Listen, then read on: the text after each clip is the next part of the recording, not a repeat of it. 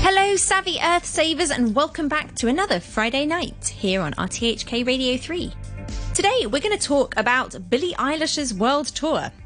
Okay, I get that that's a little bit depressing because technically most of it has been cancelled or postponed this year due to the COVID-19 world pandemic. But before that happened, there was a lot of reason to be excited about it. And I want to talk about it specifically because it might signal the future of concerts for all of us. Now, she has done something super cool. She teamed up with a company called Reverb with the idea of helping the tour she was doing reduce its environmental footprint while increasing its positive impact. And this is such a cool idea. They had a lot of initiatives as part of this. Billie Eilish herself said she's trying to make her upcoming world tour as green as possible.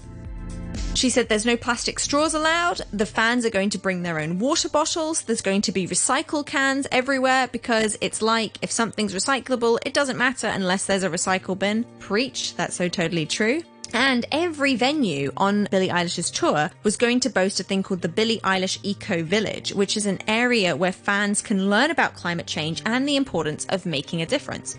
The Eco Village itself would have had actions including the opportunity to join Unchange It, which is music's climate campaign. So quite a few musicians have talked about this, and I'm sure we'll talk about it more in the future here on the program. The next thing was to defend what you love with the Defend Our Future campaign as well. You could donate to receive a custom Billie #Rock'n'Refill bottle, which is brilliant.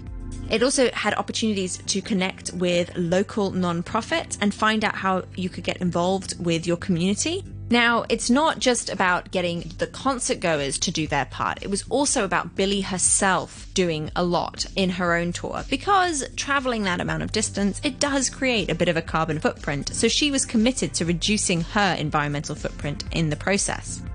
So the organisation she was working with, Reverb, worked with Billie and her tour crew to meet their goals with efforts including recycling. So this is including things like batteries, backstage, in catering and on buses. All of the artists and crew have reusable water bottles and insulated mugs, so no takeaway coffee cups, no takeaway water bottles, it's all reusable. There would be water refill stations backstage and on tour buses, which again, like you don't really think about it, but of course singing your heart out is thirsty work. And rather than just having bottle after bottle after bottle of plastic bottles for everyone and all the musicians, they had water refill stations. And they were also going to do a really cool thing. They were going to donate any of the unused hotel toiletries that they had in their rooms to local shelters, to people who need them. So they stay in all these luxury fancy hotels, and if they don't use the shampoo and the soap, they're going to donate it. So it's pretty amazing that this happened.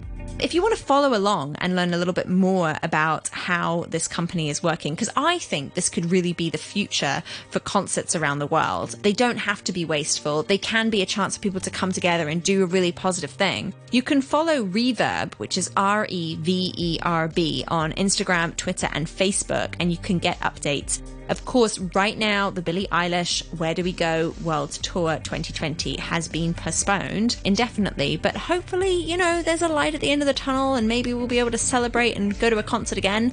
Until then, we can celebrate what might have been with the Billie Eilish World Tour and appreciate it for what it could have been. Until next time, bye-bye.